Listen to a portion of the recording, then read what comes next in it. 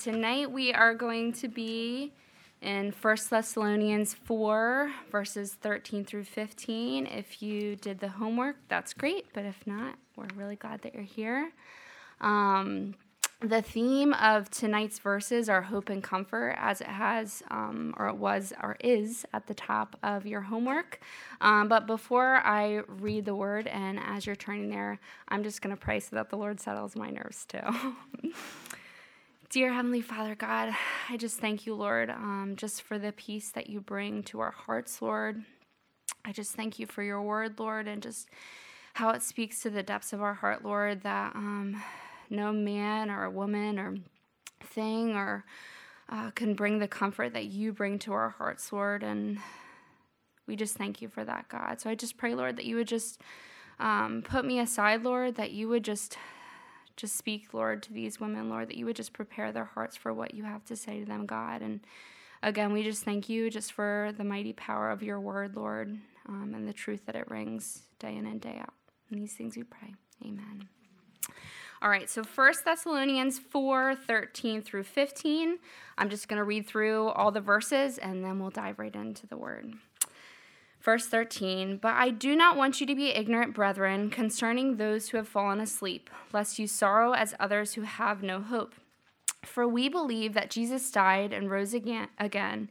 Even so, God will bring with him those who sleep in Jesus. For this we say to you by the word of the Lord, that we who are alive and remain until the coming of the Lord will by no means precede those who are asleep. For the Lord himself will descend from heaven with a shout, with the voice of an archangel, and with the trumpet of God, and the dead in Christ will rise first. Then we who are alive and remain shall be caught up together with them in the clouds to meet the Lord in the air, and thus we shall always be with the Lord. Therefore, comfort one another with these words. In the summertime, before Lincoln was here, my son, the Lord had impressed a song upon my heart, and I felt myself continuing to sing it over and over again and just about everywhere I went. And I kept asking the Lord, God, why are you giving me this song? Why am I singing this song all the time? And it was a Christian song, a worship song, but I would listen to it over and over again. And in the midst of listening to it and singing it, I just felt myself having so much peace and hope as I awaited the birth of my son. It calmed the fears that I had of becoming a mom, definitely bringing a child into the world that's so sin-filled, wondering what he would have to face after I gave birth to him, and praying that he would know Jesus at a young age and stay faithful to him. All in all, this song, it fixed my mind on things above, on heaven. A few weeks later, one of my childhood best friends died of an overdose. He had a 3-year-old son and had battled with addiction for a long time, actually ever since we were in middle school. I found myself again meditating on the words of this song as I drove 3 hours to his memorial service alone in my car with no working radio. Again, I found myself unsettled, and even this time I was quite angry. But these words of the song brought me so much peace and so much hope. And in this time, they actually brought me comfort, as my heart was deeply hurt that I would no longer see him, and for those who no longer had him, I knew this one thing to be true, that he was with Jesus. He was free from the battles that he faced on earth. I share these two stories with you today because both instances showed me the uncontrollable reality of loss, but also the security, the hope, and the comfort that we have in heaven. We've been learning through 1 Thessalonians that Paul was with these believers only for a short amount of time. And here in these verses today, Paul addresses some concerns that they must have had about loved ones who had passed away and some questions that they must have had about the return of Christ. The people in Thessalonica grew up with Greek philosophies, probably lots of them not even knowing what the rapture was or if that were to be true. What would happen to those who they had loved that passed away? Were they in some waiting place? Did they go to hell? Where did they go? And Paul begins by addressing such in verse 13. If you want to follow again with me, I'm going to read verse 13 again. But I do not want you to be ignorant, brethren, concerning those who have fallen asleep, lest you sorrow as those who have no hope. Paul kind of smacks us right in the face with that word but. I don't know why, but that word really caught my attention in the beginning. And I think it should get our attentions too, because maybe even in the words that Paul was speaking in this letter to the Thessalonian church are words that God wants to speak to our hearts tonight for some reason. Paul is stating that he doesn't want the church in Thessalonica to be uninformed. He uses the word ignorant, but it can also be known as uninformed. This shows Paul's continual fatherly care for his church and that he continues to desire to teach them the truths of God's words. He doesn't want to leave them lacking in anything that they very well should know, even if this meant addressing something that might have been really difficult to hear. David Guzik shared this, and I thought it was pretty interesting. It is with some interest that we note 4 times in his letters, Paul asks Christians not to be ignorant concerning something. First, he says, don't be ignorant about God's plan for Israel in Romans 11:25. Then he states, don't be ignorant about spiritual gifts in 1 Corinthians 12:1. Thirdly, he says, don't be ignorant about the suffering and the trials that you're going to have in the Christian life, 2 Corinthians 1:8. And lastly, he says, don't be ignorant about the rapture and the second coming of Jesus, 1 Thessalonians 4:13. Remarkably, these are areas where ignorance is still common in the Christian world today. I thought that was interesting.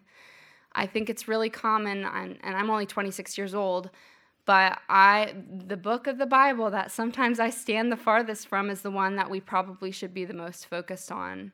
And that's the coming of the Lord and what's to come after. And I don't know why, but I think it purely is sometimes my own ignorance towards that's coming. And not that I'm scared that I'm not going to go to heaven, but just the fact of, oh my gosh, what's going to happen to those that I love that don't know the Lord?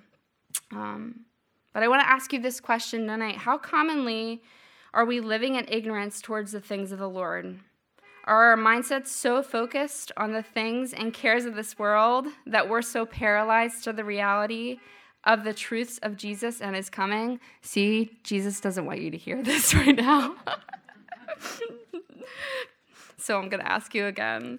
How commonly are we living in ignorance toward the things of God? Are our mindsets so focused on the things and cares of this world that we're so paralyzed to the reality of the truth of Jesus and his coming? Colossians 3:2 says, set your mind on things above, not on things of this earth.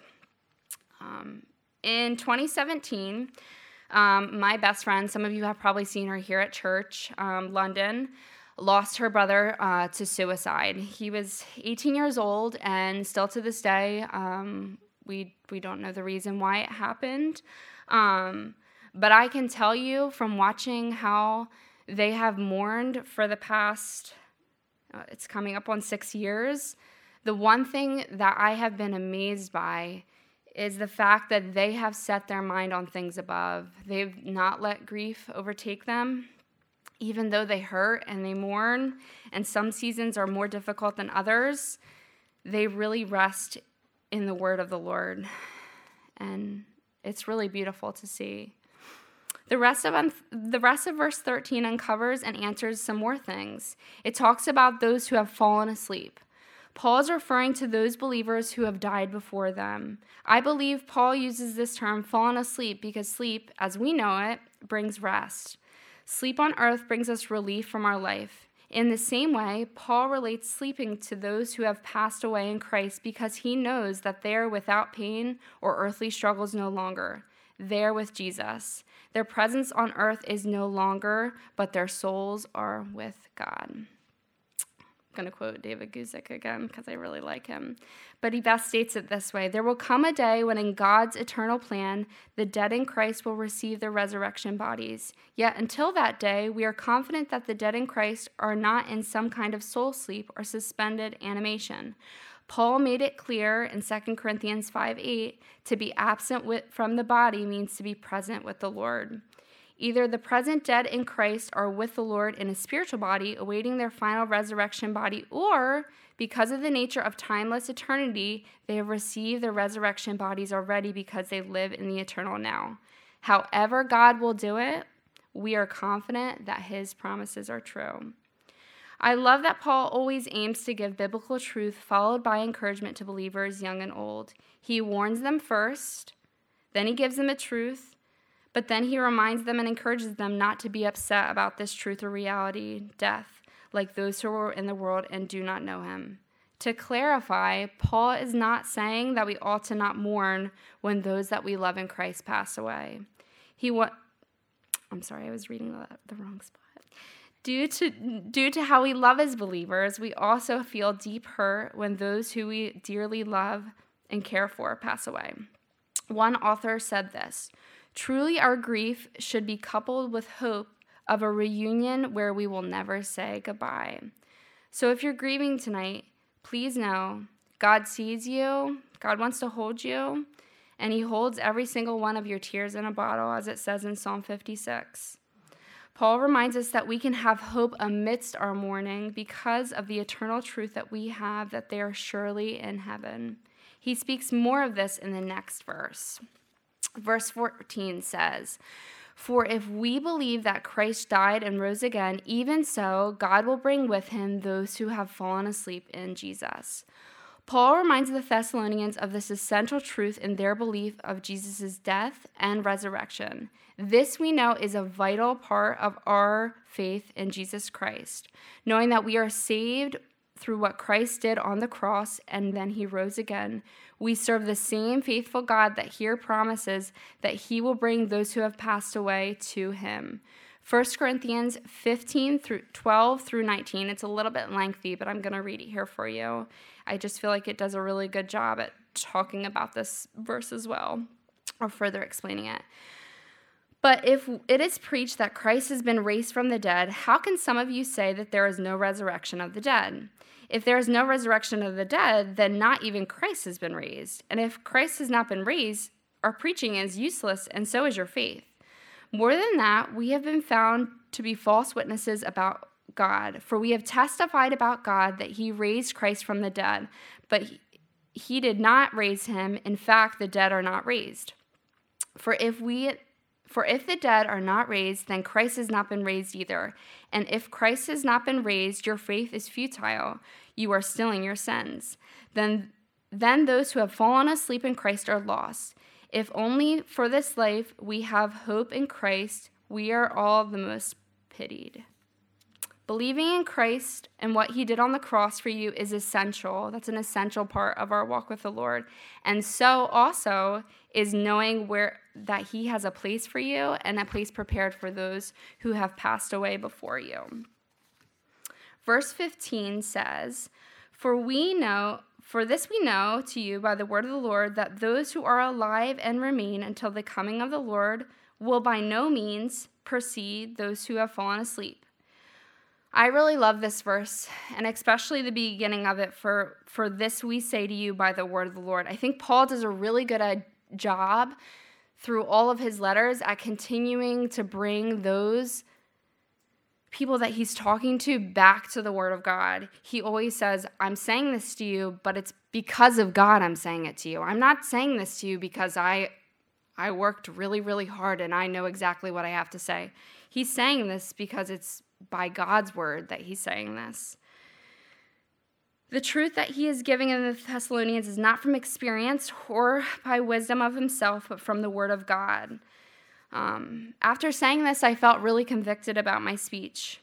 Are the words that I say to others based or driven by the words of God or from myself? How quick am I to speak of my own thoughts, my own ideas, rather than from the truth of God's word? I think as women, all of us know, well, maybe not all of us, if you're quiet. Words can be really, really tough. As my mom has shared, I think we talked about this a lot in the book of James. They have the power to build people up and they have the power to tear people down and change situations like that. Blink of an eye. And here Paul tells us he's saying this to them by the word of the Lord. God's word is what brings light and truth and life to people's hearts. Not my words, not your words, not her words, not the words they say on the TV, not the words you hear in a song. Even though the Lord can use people and things, his word is where we should stand grounded. Paul realized this, and he kept reminding the Thessalonian believers that what he was saying was not from himself, but again from the truth of the Word of God. The remainder of this verse speaks of those who are still alive before Christ's coming, that we will, if it is we, I hope it is us, will not go before or ahead of to heaven those that have passed away in Christ. They already are experiencing life in heaven before us. They're experiencing that eternal rest together with Christ.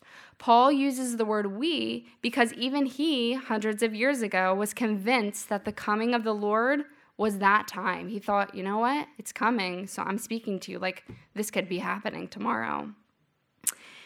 He lived in present expectancy of Christ's return. He speaks of three notable sounds that we as believers will hear in the Lord's return and the rapture of his people. If you'll read with me in verse 16, it says, "For the Lord himself will descend from heaven with a shout, with the voice of an archangel, and with the trumpet of God, and the dead in Christ will rise first." Paul first mentions the shout that we're going to hear from heaven. And when I think of someone shouting, I often think of the words that I would use. I was a teacher before I became a stay-at-home mom with my baby. And I often think of the words that I would use to grab the attention of my students. Not me being like, "Hey guys!" but words that were like catchphrases for me to catch their attention. And often the times that I would give them a phrase, they would give me a phrase back. And they only knew how to give me that phrase back because they knew me as their teacher. They knew the words that I was saying. And I think in the same way, God is shouting yes to grab our attention from the things that we're doing on this earth. But in the same way, we should, just like my students knew my voice, we should know the heart and the voice of our Father. We might be going right now, well, I don't know. I have no clue what his voice is going to sound like. But I think when the time comes and when the Lord does shout, we're going to know exactly who that is because we should know our God. One thing that we can act on is when we hear this sound, that we're going to be together with him forever, and it's going to be awesome. So the next thing that he says, this next notable sound, is the voice of an archangel. And I think that Paul secondly mentions this because what he's meaning, or what I think that he's meaning, is that when Christ returns, that he's going to come with a company of prominent angels, which I think is kind of cool. He's almost coming with like a big cheer squad, I imagine it. Like, all right, come on, it's your time to come. And last, he mentions a trumpet. In God's word, trumpets usually sounded at the beginning of a battle to alarm the enemy, but trumpets were also blown for the gathering of God's people. Back when we were in Pennsylvania, we had this worship leader, and he and his family owned this huge farm. It was probably about, I don't want to say like 30, 45 minutes away from the church, but we hosted a lot of our church gatherings there. So every time we had a picnic or a leadership meeting, because he was on the worship team, if we had leadership meetings, we would all go to their house, and we'd stay there for hours on end. But we wouldn't really stay inside of the house as kids. We would just run around. They had honeysuckles. They had a huge barn with a swing in it. He had a tractor. We would just run all over the place. And I'll never forget, they had this big bell in the back. And they'd ring the bell when it was time to eat. And only us kids knew what that bell meant. And that bell meant it's time to eat. So as soon as we heard the bell, we went running for the house. But anybody probably walking by hearing the bell, again, had no clue what the bell meant. But to us, the bell was really exciting. So I think in the same way, hearing that bell, hearing that the archangels, the voice of the archangels, and that trumpet, we're going to know it's our time. 1 Corinthians 15, 50 through 52 says, "Now I say this, brethren, that flesh and blood cannot inherit the kingdom of God, nor does corruption inherit incorruption. Behold, I tell you a mystery. We shall not sleep, but we shall all be changed. In a moment, in the twinkling of an eye, at the last trumpet. For the trumpet will sound, and the dead in Christ will be raised incorruptible, and we shall be changed." We need to be knowledgeable about the events that will happen at the return of Christ. Just as the Thessalonian believers were told what would happen, we need to know too. These sounds should be sounds that we're eager to hear and are ready to receive. Paul also mentions that the dead in Christ will rise first. This simply means that those who have passed away will by no means miss the beautiful return of Christ. And And this time he will take all of his children together with him to heaven. I love these last two verses, verse 17 and 18. I'm going to read verse 17 and then we'll go on to verse 18.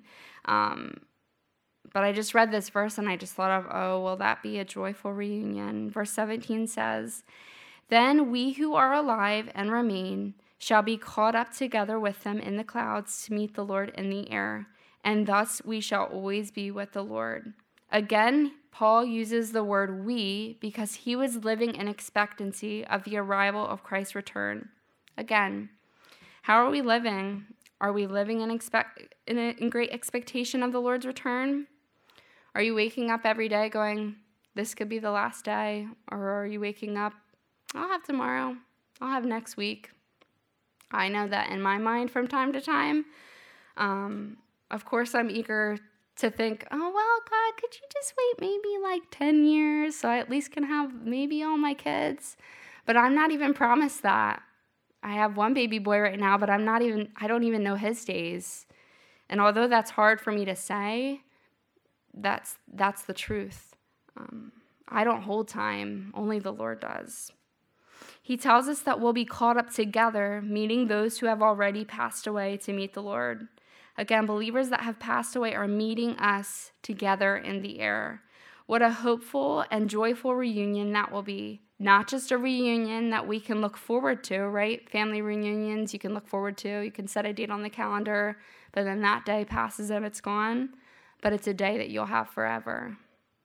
Philippians 3:20 through 21 says, "For our citizenship is in heaven, from which we are also eagerly wait for the Savior, the Lord Jesus Christ, who will transform our lowly body, that it may be conformed to his glorious body, according to the working by which he is able to subdue even to subdue all things to himself." We can see that every revival in church history had this understanding that Christ could come at any moment. I actually stumbled upon 40 pages, he must read verbatim, I don't even know, maybe he doesn't, or maybe he writes it all down, but a Calvary Chapel pastor out in California, the pastor of Victorville, and he put a lot of light on this verse. It's a little bit lengthy, but I'm going to read what he said to you. "You see, with this holy anticipation and hope set before them, they were able to see their fellow human, and they were able to see past their prejudices and differences. They were able to set aside their shortcomings. They were able to love one another purely. This understanding of Christ's soon return brought every Christian duty into the right perspective, and all relationships were viewed through this lens. Really, what grudge or unforgiveness are you harboring today holds any value if you truly believe that tomorrow could not come? If we're honest, if we looked really honestly at life's pursuits, many of us perhaps have become pretty attached to this world and its system. This thought of always being with the Lord is usually really far from our thinking. It might even be a little bit bothersome, kind of like I mentioned earlier. I have even had a Christian tell me that they did not want to attend church because we teach about the rapture, and they have so much that they want to do in their life before this takes place, as if I stop teaching it, the reality would really go away. What does the thought of being raptured provoke in your heart tonight? Verse 18 then brings a little bit more light, and it says, "Therefore comfort one another with these words." With what words are you comforting others with? I know a little bit earlier we talked about speech, but this verse really hit hard for me too, because it's really, really easy to try and fix somebody's situation with our words. But if we follow Jesus and his example of what he said to the disciples, he said this in John 14, 1 through 3, and it says, "Let not your hearts be troubled. You believe in God, believe also in me. In my Father's house are many mansions. If it were not so, I would have told you. I go there to prepare a place for you, and if I go and prepare a place for you, I will come again and receive you to myself, that where I am, there you may be also."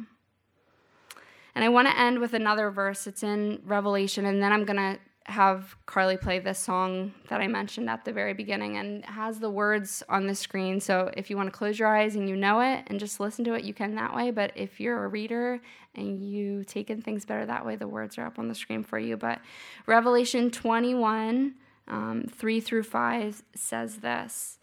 And I heard a loud voice from heaven saying, Behold, the tabernacle of God is with men, and he will dwell with them, and they shall be his people. God himself will be with them and be their God, and God will wipe away every tear from their eyes. There will be no more death, no more sorrow, no more crying. There will be no more pain, for the former things have passed away. Then he who sat on the throne said, Behold, I make all things new. And he said to me, Write, for these words are true and faithful.